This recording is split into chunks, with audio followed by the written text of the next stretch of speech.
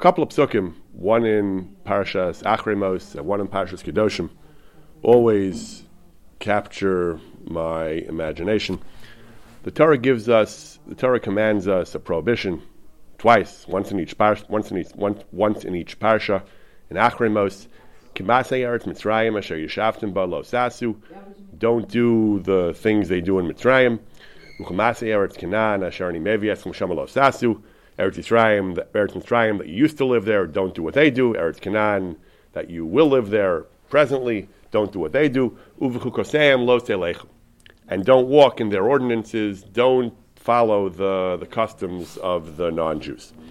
Parshas Kedoshim, v'lo selchu b'chukos hagoy. Do not walk in the chukim, in the laws of the customs of the Gentiles. Asher ani mishalech mipnechem, that I'm expelling before you from Eretz Canaan. Ki es kolela asu va'akurtz bam. They did all these things, and I was revolted by them. I expelled them, and I brought you in instead. This is the prohibition of chukos hagoyim, v'chukoseim lo selechu v'lo selchu b'chukos hagoy. We're not supposed to copy the customs of the non-Jews. A biblical prohibition. The question, of course, is, the devil's always in the details, but more so here than usual. What am I not supposed to do? What they do all kinds of things. They put on their pants one leg at a time. Also, they eat roast chicken for dinner. What are we talking about? What types of chukim that they do am I not supposed to do? This question is really already raised by the Taras Kohanim, the Midrash on Vayikra. The Midrash directly asks this question. It says, really? You can't do anything that the non-Jews do? Yachal lo yivnu binyanim v'lo yitru nutiyas kemosam. I can't build buildings like them. I can't plant trees like them. Talmud lomar uvuchukoseim lo telechu.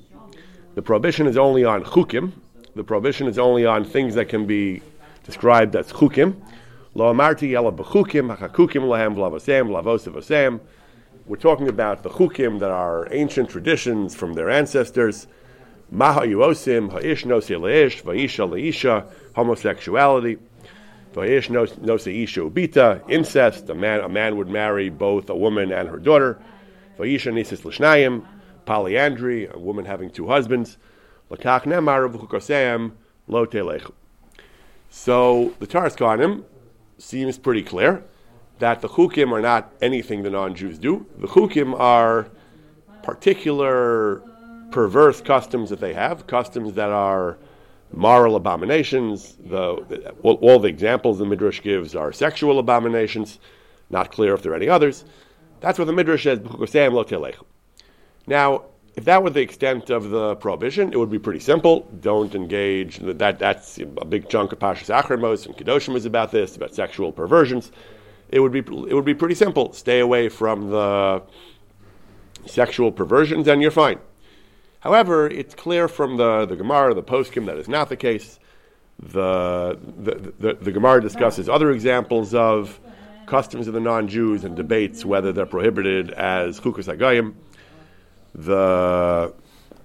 For example, the Gemara of Avodah Zarah says that, brings a brayso. It says sorfen al hamalachim. When a melech died, they used to burn stuff. They used to accentuate and to commemorate and to underscore his loss. They would burn. They would burn property just to show how devastated they were by the loss of the melech. That's not considered Amorite customs, which are prohibited. The Brisa says that's okay. That's a legitimate custom. We do it. That's okay. The Gemara says, the Gemara has a question: Is burning things for a melech, is that called chukah or not? Is that classified as a chukah? If that would be called chukah, anan heichis arfinan, how can we do that? Ella the kuli al masreifa lav chukah. Sreifa is not just a chok. Ella chashivusahi. It's a way of showing chashivus for the melech. So the Gemara goes back and forth on the question of whether just destroying property, burning property for the sake of demonstrating our avelus, our devastation, is a chukah or not. If it's a chukah, it's prohibited under the prohibition of b'chukoseim lo telechu. If it's not a chukah, if it's chashivusa, then it's okay. So clearly the b'chukoseim lo telechu is not limited to sexual perversions. It includes anything that's a chok, even something that doesn't seem so objectionable, just burning property, maybe baltashkis, but even something like that potentially is a chukah The Gemara debates whether it's properly considered a chukah or not, what exactly it means, whether it's a chukah. We're not going to get into the details of that sugya. I'll call upon him from this Gemara, from other sources. Certainly in the Rishonim, it is clear that chukah is not limited to sexual perversions. Chukah is the idea of chukasem lo telechu is much broader. So the question is, what is it? What is prohibited as a chok? What is not? How do we understand what is prohibited by this? What is prohibited under this prohibition or not? Again, we have the Taras Kohanim, which says that building buildings and doing things like that is clearly not asur. Putting on your pants the way the non-Jews do it is clearly not asur. So the question is, so what is asur? What exactly is the isur? What exactly is the isur that the Torah is telling us not to do over here? Rav Asher Weiss says, certainly we're going to see a very fundamental debate about how broadly to understand the concept of chukim momentarily. He says, but Rav Asher Weiss says, everyone agrees, according to all opinions, even the opinion of the Vilna Gaon, who's relatively strict, he says, if we talk about useful things, the useful arts and sciences, kelim, machshirim, different types of utensils and tools, apparatuses that do things, he says, that the Chachmei Umas Ha'olam designed to help people, to labor-saving devices, that's certainly not if they invent a bicycle or a car or a treadmill or if they invent a sewing machine, there's no question the fact that there was a non-Jewish invention. The Nazis were very worked up about Jewish science and non-Jewish science. We don't have a notion of non-Jewish science and Jewish science. Science and things that make sense, things that are logical and efficacious and helpful. There's no issue b'chuk she'em lo telechu. That's not chukas hagoy. Chukah means a minhag. Chukah means an artificial custom that's not inherently, according to all opinions, Rav Asher Weiss says, chukah has to be something artificial, something that's based on a convention, something that makes sense. We do it because it's logical. That's not chukah. There are some things you can actually that maybe straddle the line. People who go to Oriental restaurants and use chopsticks. Are you doing it because it's easier, or are you doing it because it's a style? You feel Oriental. So you have to do. Right, yesh la'ayin, but connection to what we to apply to our laws, like chok and mishpatim. Yeah, so right. So the question is, are we using chok here in a similar sense to the way we use chok? We describe paraduma as a chok, or chukim u'mishpatim. We describe chukim as the laws that the umas ha'olam are. Rashi brings the midrash umas ha'olam criticize us for, and they harass us for them. Why are you doing these things? It's something like that, but it could be more broadly. It could be something more broad, and it could be even a style which is not mysterious, but if it's simply a matter of style and convention, what we'll discuss soon, that didn't come from Jewish sources, it could be that's a problem as well. But certainly anything useful, anything practical, Rav Asher Weiss says, is not a chok. He says a chok means something which is simply a style, a fashion, a convention, but it doesn't have any objective practical value. That's the discussion. He says, but the things which are practical and useful, that's certainly not a question of chok. Now, in terms of what is a chok then? So there are two major opinions. The dominant opinion is the opinion of the Ramah in Shulchan Aruch, based on several Rishonim, the Ran, and several late Rishonim, the Ran and the Marik and the Rivash. That is the lenient opinion. That's an opinion that defines chok relatively narrowly. The stricter opinion is the opinion of the Bir Hagra, the Gaon of Vilna. The Bir Hagra, in his comments to that Ramah, the Bir Hagra dissents strongly from the Ramah's lenient view. He defines chok much more broadly over here, and he has a much stricter definition of the prohibition of b'chuk lo telechu. What is the machlokas? What's the issue? So we have these three major sources, the Ran, the Marik, and the Rivash, who all say different versions of the same idea. They all say that the prohibition of chukas hagayim is only those things where the minhag is either bizarre, it makes no sense, it's just a silly or bizarre custom, or a superstitious custom, or a pagan custom, or a custom that's rooted in immodesty or somehow is against Jewish values. There's something wrong with the custom. At best, it's a bizarre and baffling custom, and at worst, it seems to have either pagan or pagan elements or elements of immorality and decency. That's the issue of b'chuk lo telechu. Even if it's not something that would be strictly asur necessarily, if not for this lav, but if the custom itself is problematic in the sense that it has no rational explanation, and it has no.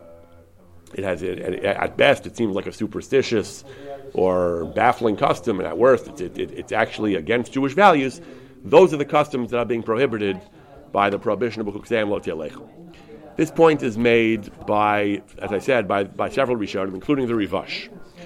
The Rivash was talking about a custom that the Rivash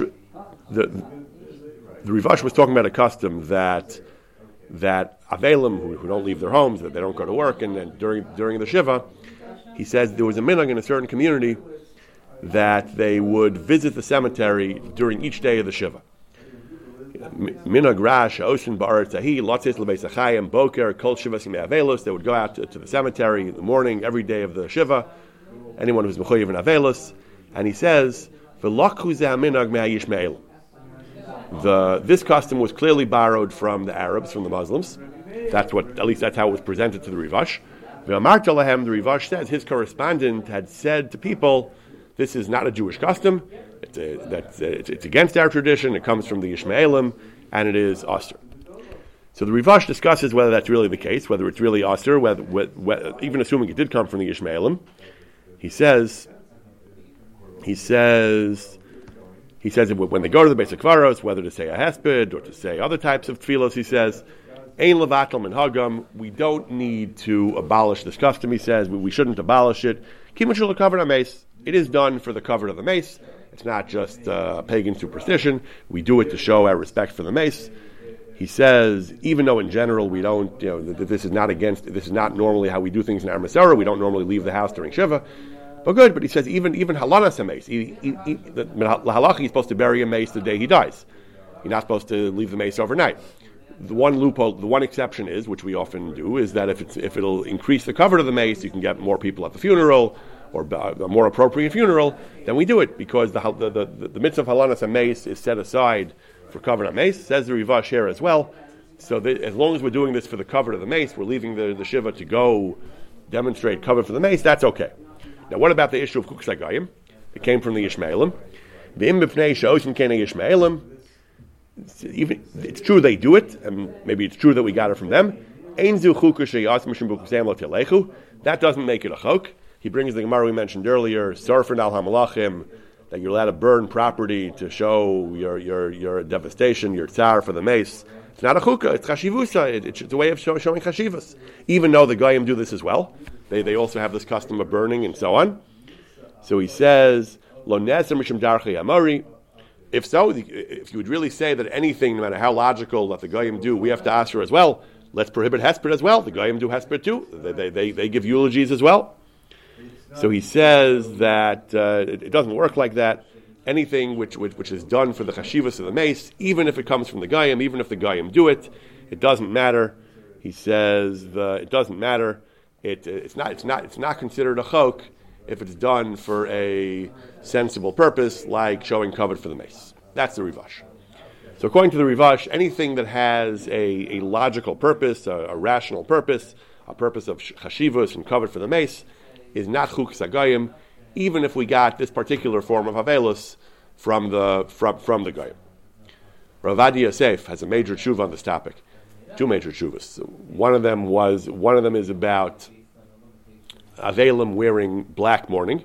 Among the Goyim, Avelim wear mourning. In England, they have all kinds of rules: heavy mourning, light mourning, a darker black. When you first start mourning, a lighter black, an older widow, a younger widow. It's a whole social convention, but basically, mourners wear black at the funeral for a certain amount of time. After the funeral, the mourners wear black. So the question is a Jew allowed to wear black, a black armband, a black ribbon in his hat? Is it full black? Is a Jew allowed to wear black as a sign of mourning? And another tshuva, he talks about putting flowers on a coffin, on a grave, on human remains. Are you allowed to lay wreaths or put flowers on coffins? It's not a Jewish custom. We don't do flowers. We do rocks on the grave, but we don't do flowers. Goyim do flowers. So the question is there an issue of b'chukusayim lo telechu to copy these customs of the non-Jews? Rav Adi Yosef is lenient. First of all, he argues that some of these customs have Jewish sources as well. even if they're not the standard Jewish minhag, but they do have Jewish sources and midrashim. And also he says we have this general rule following the Rivash and various Rishonim. He says, we'll get to the other Rishonim soon. He says, get to some of the other Rishonim soon. He says, even things that the Goyim do, that we do in imitation of the Goyim, as long as they are sensible, that we can explain what the reason is. It's a way of showing chashivas for the mace, covered for the mace. That's fine. That's not b'chuksem lo telechu. What b'chuksem lo telechu is talking about is things that are mysterious and superstitious and have no rational explanation. But things that they do for covered on mace, even if it's something which is not immediately obvious, it's not something that like using a fork to eat, which just makes sense because it works. Even something which is just a social convention, but if it's something that we can interpret and has a logical explanation, that's not considered b'chuksem lo telechu, and that is fine. There's a sorry, flowers in the grave as well. I didn't have a chance. We generally don't do it. And Rav Adia himself says. Rav Adia says if mourners want to do flowers on the grave, the coffin, we should tell them that try to explain to them gently. We have our own minhagim, and you can honor the mace through the Jewish tradition. There's no need to start copying minhagim of the Goyim, he says. But if it's hard for them to hear, if they're distraught and they're not in a listening mode, he says, it's not asur. He says you don't have to make a fuss about it because at the end of the day, it's not asur because it's not b'chuksem lo telechu because it's just a very logical thing because of chukas hagoyim. The Marik, we'll discuss more about flowers in a moment, flowers and shuas in a moment, but the Marik has a tshuva. The Marik was asked that physicians in a certain area, medical doctors, used to have a particular type of garment they used to wear as a sign of pride that they were physicians, to advertise their services, that they were trained physicians.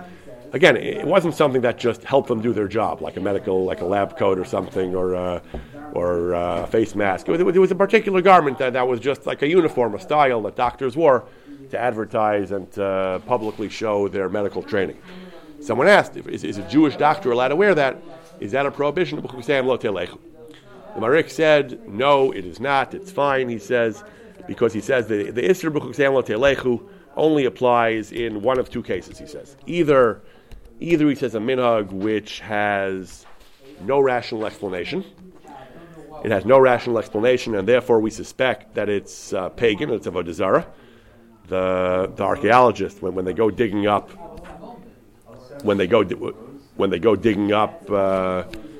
old things, so they find a glass. They say this is a drinking glass. They find money. They say this is money. Anything else, they find something they don't understand. They say this is probably totemic or has some kind of religious or ritualistic significance. That's kind of the catch-all. Anything that has no rational meaning, they say probably has a religious significance. So that's the idea of b'chuksem lo telechu as well. The Marik says anything that has no logical explanation, we say is possibly avodah zarah, and even if it would actually be avodah zarah, you certainly couldn't do it. Even if we don't know it's avodah zarah, that's the prohibition of b'chuksem lo telechu, that the Torah wants us to stay away from things that are suspicious, that smack of idolatry, because what is it? If there's no earthly explanation for it, we say maybe it's avodah zarah. Likely it's avodah zarah. That's one category of chukas hagoyim according to the Marik. The other category is, he says, minhagim, styles, fashions that they do. Again, a neutral fashion is fine. We wear pants, they wear pants. The vests were in style, vests were out of style. Hats were in style, hats were out of style. That's fine. That's not chukas hagoyim. But the Marik says a style which is immodest, which is what he calls big day shachatz v'gava, garments that are vulgar, that are showy, and that lack the modesty that Jewish clothing has. He brings from the Gemara about this, about how Jews used to dress in more refined and more less ostentatious clothing. So style, even though it's not normally, it wouldn't be an issur d'oraisa to dress in vulgar clothing. It's not tasteful, but it's not asur. That's chukas hagoyim. If you dress in the clothing of the goyim a style that is immodest and un-Jewish, and it's a goyish style, that's b'chuksem lo telechu. Says the Marik. So unless the custom is either bizarre, so it smells of paganism and superstition, or it's a custom that has a bad aspect associated with it, it has some element of immodesty or un-Jewishness associated with it, that's b'chuksem lo telechu. but a normal custom, even a fashion, even if it's just something that's a style, that's okay. Similar to the Ran, similar to the Rivash we mentioned, anything that has a more or less logical explanation, even if the logic just is that's the style this year, that's fine. Unless it's something that's bizarre and baffling and that might be pagan or superstitious, or it's something that's objectively objectionable, that's chuk zagayim. Other things are not chuk zagayim. Hence, Rav Avadia's meikil on the questions we mentioned. Hence, the Rivash was meikil in his case of going to the cemetery. The Marik was meikil in his case of wearing the uniform, because that's the general trend of the poskim. There are Rama paskins this way. That's the general trend of the poskim to define chuk zagayim fairly narrowly. That unless it's an inherently objectionable custom or a bizarre and superstitious sounding one, it's not asur. In the Sefer Krach Shel Romi, one of the most famous tshuvas on this topic. So the Krach Shel Romi was a Sefer written by Rav Yisrael Moshe Chazan. He was a Rav in Rome, as the name of his Sefer sounds. And the very first siman of the Sefer, he has a famous question. He says, people who are coming late to shul. So they said, okay, maybe they don't know what time shul is. So they decided they would arrange a kind of they would arrange a kind of calendar. They wrote it in Italy. They in Italian. They wrote up this manim chart. People still came late. They still were coming late. They had all kinds of excuses. They say they just get busy. They lose track of the time. So the proposal was put forth to build an orologio. A horologio is a clock, we would call it. They wanted to build a clock tower. The shul would have a tower, in the chutzner of the shul, and it would have a right. You could see it on high, and might even have a bell. He says it would have a bell. And the tower itself, they agree was a good idea. But they wanted to know about the bell. As the zug hamakashkesh hashos. Why is that an issue? Because in the Christian churches, in the Batei Knesios Hanotzrim, they have such a clock with a bell, and it's not actually a religious service. He says it's not actually ringing the bell to chime the hour. It's not actually a religious service. He says, but maybe it's b'chusayim lo telechu. That was the question they asked. Is there b'chukseim lo telechu in building a clock tower to announce the time?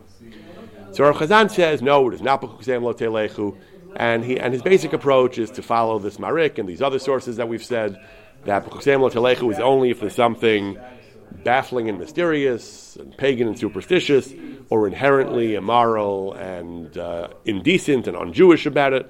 A clock tower falls into none of those categories, he says. And he goes on for some pages trying to prove that anything that has a rational explanation, that's logical and sensible and understandable, is not b'chukseim lo telechu. In the course of his discussion, he has one of the most incredible anecdotes in the halachic literature. He says that he swears. He knows he's saying something controversial. He says, I promise. He says, Meid ani alai shemayim va'aretz. He says, when I was in Smyrna, the great Sephardic city of Smyrna, so I saw, he says, that the Gedolei Chachamim Mefursamim, some of the great famous scholars of that city, he says, Smyrna was one of the greatest cities of Sephardic Torah and culture for centuries. So in Smyrna, he said, I saw the great famous Chachamim, and some of them were great poets, great singers, Misharim, Gedolim, Al Mishkal HaMuzika, and in particular, Rabbi Avram Cohen Ariash. And he says, when they wanted to design melodies and nigunim for the Yom Noraim, and we want to evoke the proper emotional register of Hachna Gedola, of deep submission to God, what they would do was, in order to craft the music, they would go to the churches, the Christian churches, behind a partition. They would have a little mechitza for them.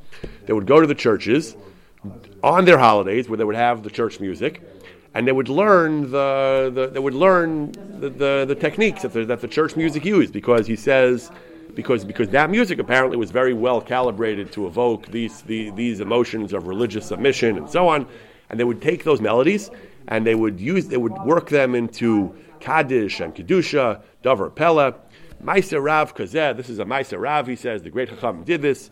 It's a Siyua Gadol, it's a great support to everything we've said. Kalamar Mefurish Leil V'dai Bazeh. You see, borrowing from the Goyim, borrowing from the churches, he says, even that's mutter, as long as it has a logical and sensible explanation, it's not some kind of superstitious. It is religious, and it is religious music, but the point is, it's just, we understand exactly what it is, that there's nothing... it's not Christological music. It's just music that's meant to evoke a human feeling of submission and hachna, and that's what we want. There's nothing wrong with that, he says. And that's mutter, and that's the sheet of the Krach Shel Rami, and this is the dominant view of many poskim. The great chalik on all this, the great dissenting view, is the opinion of the Gaon of Vilna. The Gaon of Vilna, in his comments to the Shulchan Aruch, in his comments to the Ramah, who brings this view that the things that have a rational basis, that are understandable, that are not superstitious, are not b'chuksem lo telechu.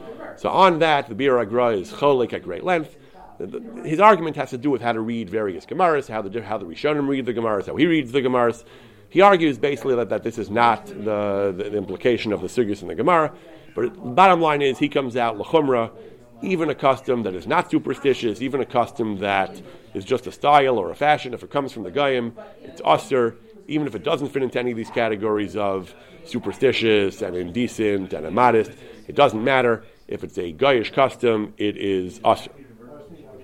And this sheet of the Vilna Gaon is, again, so Rav Asher Weiss said, that doesn't include things like using forks or driving a bicycle or a car. That's just useful. Things that are useful and sensible, everyone agrees is mutter. The machlokus is about things that are conventions, that make sense. We can understand why they have such a convention, but ultimately it's not something that's inherently and objectively useful. It's a social convention. That's the machlokus, as Rav Asher Weiss explains, that on that type of thing, the Gra says that the Gra says that the Gra says it's asur and the Ra says it's mutter. In our time, Rabbi Tzal Zolti, one of the great poskim in Yerushalayim, great rabbanim in Yerushalayim, he was asked about military funerals involving the discharging of firearms and laying of wreaths. Are you allowed to do those things? Is a Jew allowed to do those things to commemorate someone's death with a military funeral? Says Rabbi Tzal Zolti, this is the machlokas, he says. There's nothing objectively useful about firing a gun or laying a wreath, but it's not superstitious, it's not un-Jewish, it's just a way of showing covered for the mace. It's chashivusa. So he says, according to the other poskim, this would be mutter. According to the other poskim, this is fine. According to the Gra, he says, this would be a problem. So he has a long tshuva. He has all kinds of Torah in the sugya. And he says, at the end of the day, maskanas hadvarim. He says the ceremony of a military funeral. He says since it's not avodah zara, it just covered a mace. He says Ramah Paskins it's mutter. Most Rishonim say that even the Rishonim say that there's an isser of b'chusem lo telechu. If it's not avodah zara, it's drabanan. He says there's more basis to be leniency. There's even a minority opinion. There's one outlier opinion that says Chazal enumerated a list of certain practices in the Gemara that they said were darchei amari, certain popular superstitions of their time. They said these are all darchei amari. So the Gos Namani says only those things are asur. That's an exhaustive list. Anything else not on that list is mutter. We don't pass him like that, but there is such a shita. So therefore he says there is makom to be lenient, largely on the basis of the Ramah, that anything that's just a way of showing kavod, just a chashivus, it's not pagan and it's not indecent is mutter. However, he says the Gra is more machmer. The Gra is more machmer. Ladina lo nir lo divram. The Gaon doesn't like the Ramah. Anything that's not in the Torah that we got from the Goyim, and anything we wouldn't do if not for them, it's not logical enough that we would do it on our own, is an Isra. It's an Isra of Chuksei Goyim. Therefore, military funerals, we certainly wouldn't have come up with this protocol on our own, and therefore, according to the Gra, it is Asur as B'Kusem Lo Telechu. Again, the question is, do we have to be choshesh for the Gra against the Rishonim, against the Ramah? But Tzal Zolti felt that that there's makom lahachmer not to have a military funeral because of the Shita Sagra.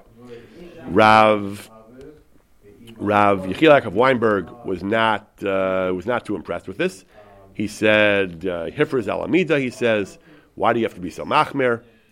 He said that he thinks Rabbi Tzal Zolti is being Rabbi Tzal Zolti is being rather too machmer. He says they're against the Rivash.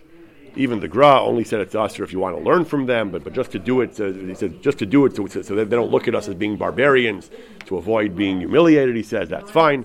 Hifriz Hagon Anal Alamida. The 3DA says that Rabbi Tzal Zolti went too far, and he doesn't think it's you need to go so far. Rav Asher Weiss also seems to be choshesh for the Gra. He goes through this whole sugya, and he says various minhagim of people who are not so faithful to the tradition. He says he gives the example of putting floral wreaths on graves. He says even though according to the Ramah it's mutter, as Rav Avadia says, according to the mainstream shita of the Rishonim and Ramah it's mutter. Yesh tam v'sfar. There's a good reason for doing it. He says Mikol Makom. He says aliba da Gra. It says Rav Asher, according to the Gra, it's a shalav and Isra Daraisa, and certainly it's pashut. This minhag is not covered on the mace, that we should adorn him with minhagim with a gayim, that he doesn't need that. He says you shouldn't do it. Similarly, he says making monuments to honor the fallen. He says that's not what we do. That's not a Jewish custom. He says Avshalom made a monument. He says who said that was right? Avshalom was not. We don't know that what Avshalom did was right. Then he says something very timely. He says something very controversial. He says, "V'chein mashanagu ba'midas dom," standing silent, moments of silence during the siren. He doesn't mention the siren, but he says standing silent as for a moment la'edus ulazikaron. He says yesh lachush. That's a shayla of an isra daraisa. He says belav shel Torah l'shitas adonenu hagrazal v'enkan makom mamash. So he says that the moment of silence, standing during the siren, is a shayla of an isra daraisa according to the Gra, and therefore it's something that should be avoided. Recently, Rabbi Dr. Natan Slifkin, in what? No. In the time of the Gra, there were obviously no sirens, but Rav Asher Weiss argues, similar to Rabbi Tzal Zolti, that according to the understanding of the Gra, that even things that make sense, that are just a way of showing kavod and chashivas, memorializing something, even things like that, if they aren't things that are logical enough that we come up with on our own and we got them from non-Jewish sources, even that is usher as chukas hagayim. Now again, the Ramah is mekil and the Rishonim are mekil, but Rav Asher Weiss, like Rabbi Tzal Zolti, seems to feel that, especially in a sensitive issue like this, he seems to feel, maybe particularly in a sensitive issue like this, he seems to feel that one should be choshesh for the Gra and not borrow and hagim from the Gayim, even if according to the Ramah they'd be mutter. Rabbi Dr. Natan Slifkin recently had a piece arguing that standing still during the siren should be mutter, according to the Ramah, according to the mainstream shita, that anything that's not pagan and superstitious and un-Jewish should be mutter. Again, that's true, but we see that there are some poskim who feel you should be choshesh for the Gra, and that we should avoid doing things that are chukas hagayim, even if the Ramah will be mekel, based on Rishonim, you should be choshesh for the Gra. Again, the Sri Deish felt, why be so machmer? And especially the point of the Sri Deish, why be misgana b'fnei hagayim? Why create a chil Hashem? So arguably in Israel also, not standing during the siren creates machlokas. You can argue that all we're doing is trying to avoid machlokas, even so, why do that? I'll call upon him. Rav Asher Weiss felt that standing for the moments of silence is a real shalav of an isra daraisa according to the Shita Sagra. Now the truth is, the Shita Sagra comes up, an apparent application of the Shita Sagra comes up in another context, which is also the subject of a major machlokas, and that is the question of trees and greenery in the shuls and homes on Shavuos. So there's an ancient custom to have flowers, greenery in shuls and homes on Shavuos. One version is to have trees in particular on Shavuos. The Vilna Gaon was reported to have been opposed to this.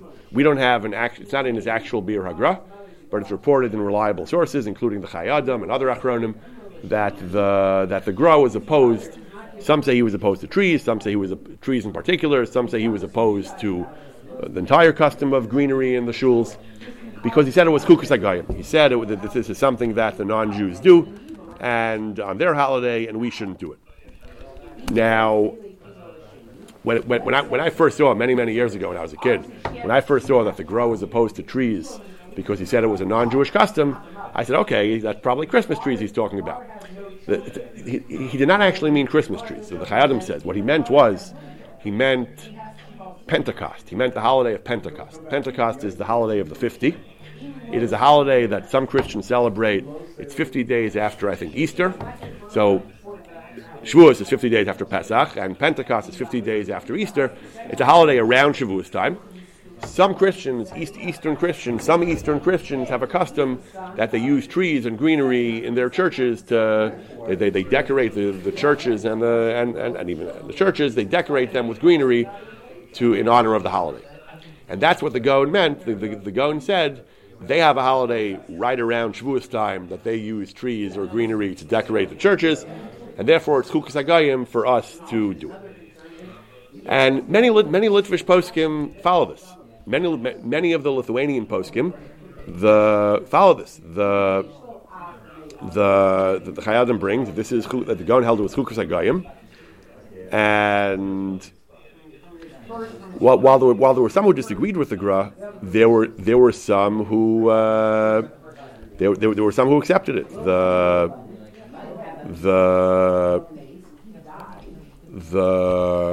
Aruch HaShulchan brings it. Ramosha Feinstein brings it. That the Gaon was opposed, and some say the Gaon was opposed to all things, not just trees, all greenery. He was opposed to the whole custom of having these things in the shuls at all. L'maisa, other Achronim did not agree. Other Achronim said it was fine. The custom is fine. Yosef Shalom Nathanson, the author of the Shalom Eshiv, said it's fine. And why is it fine? Because he said, we know the halach is like the Ramah, that the prohibition of Chukas HaGoyim only applies to things that are idolatrous or superstitious, but anything which is just a means of showing kavod is fine.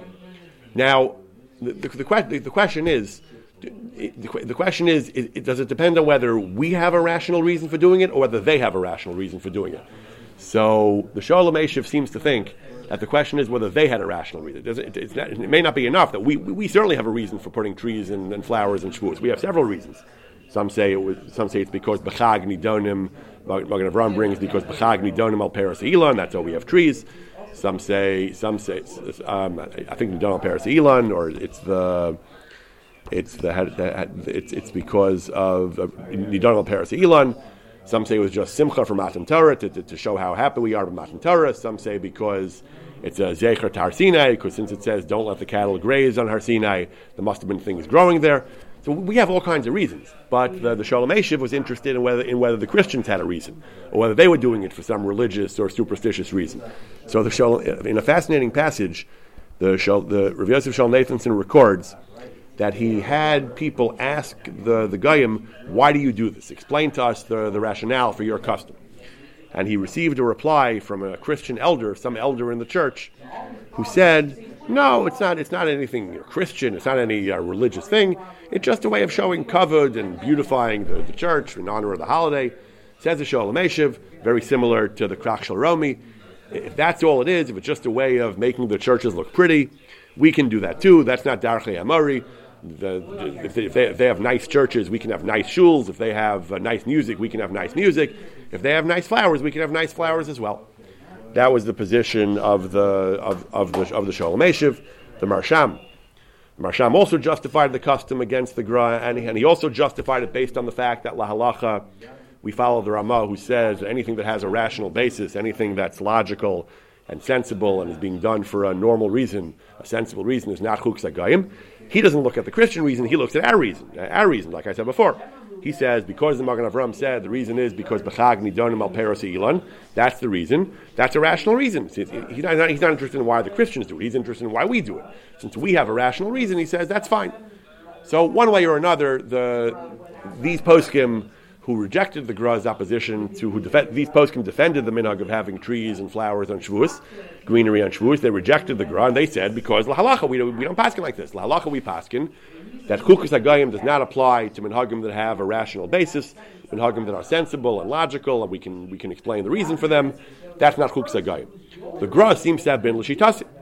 The Gra, as we mentioned in Bir HaGra, is not happy with the Ramah. The Gra has a lengthy piece dissenting from the Ramah, arguing that the Ikra in the Gemara is that any custom that's a non-Jewish custom, even if it's not superstitious and it's not pagan and it's not immoral and indecent, is still usher.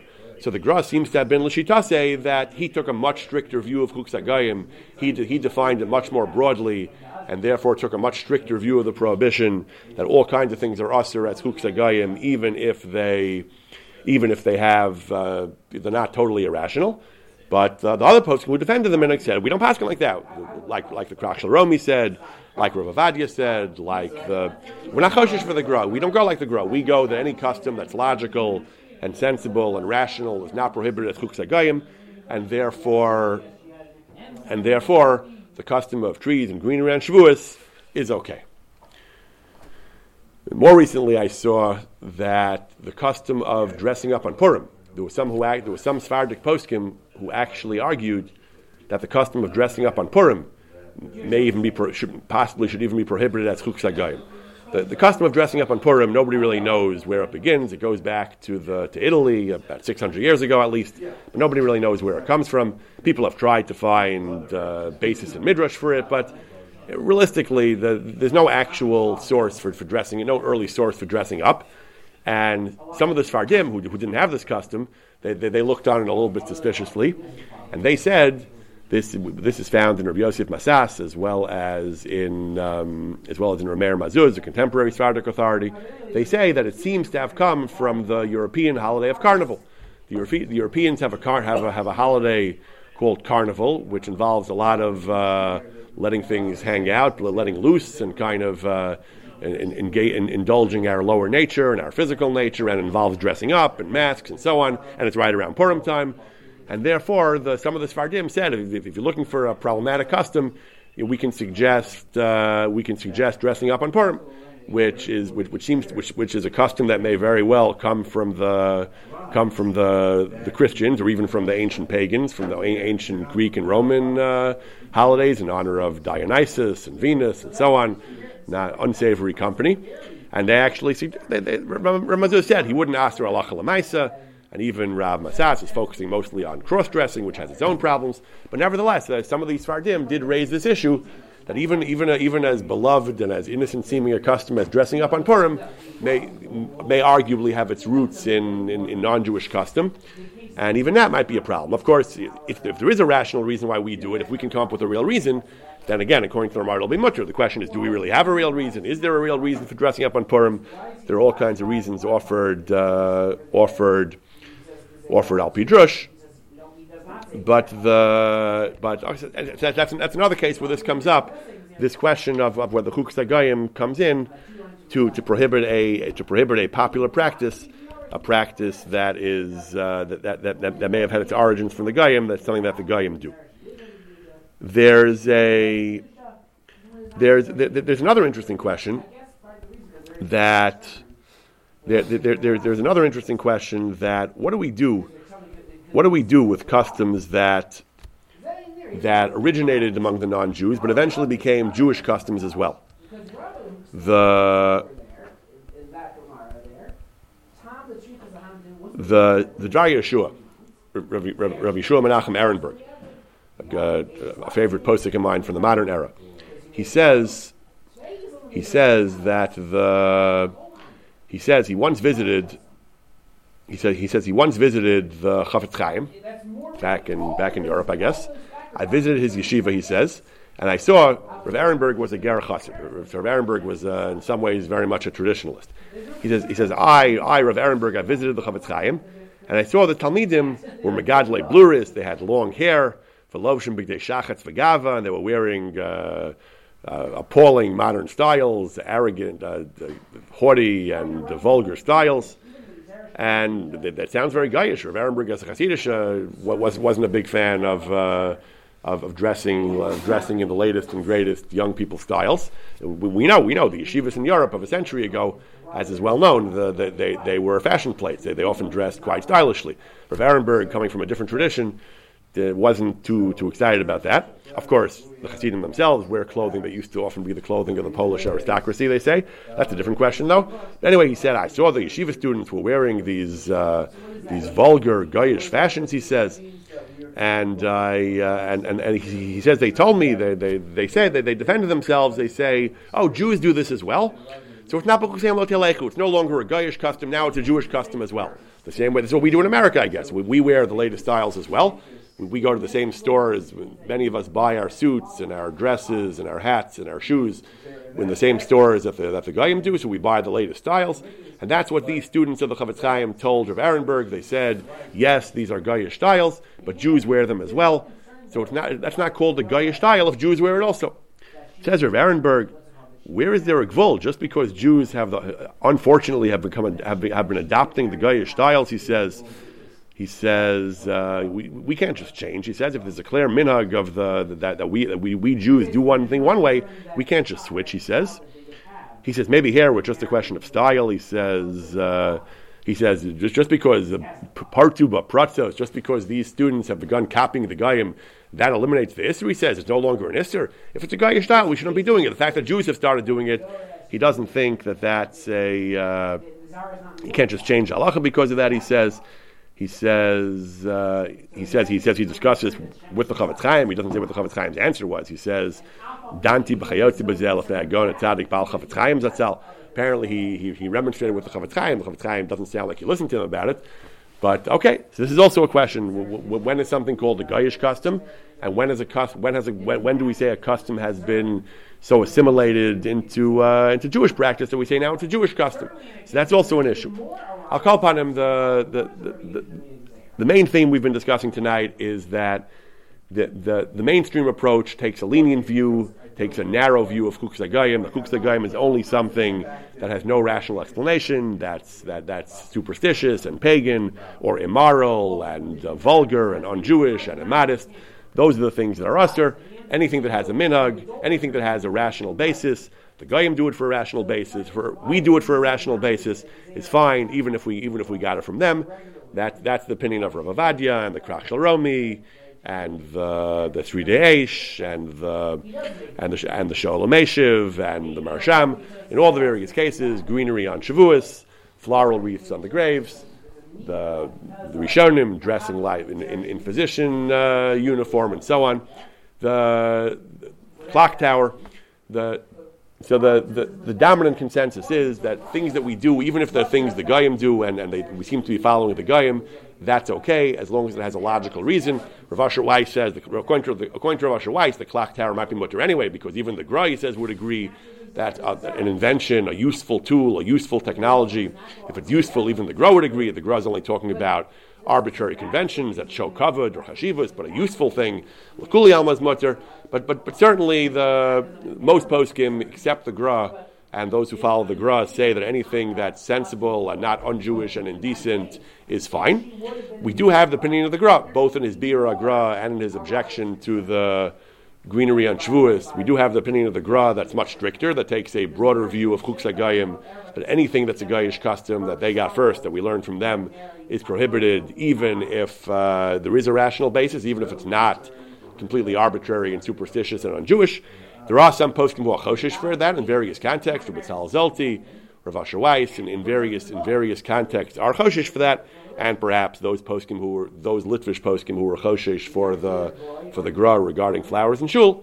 But the bottom line is, as we've said, that does not seem to be the consensus. The consensus seems to follow the Ramah and the Rishonim and numerous Achronim, that anything that's not un-Jewish and indecent and immoral and superstitious is mutter, even if it is a non-Jewish custom.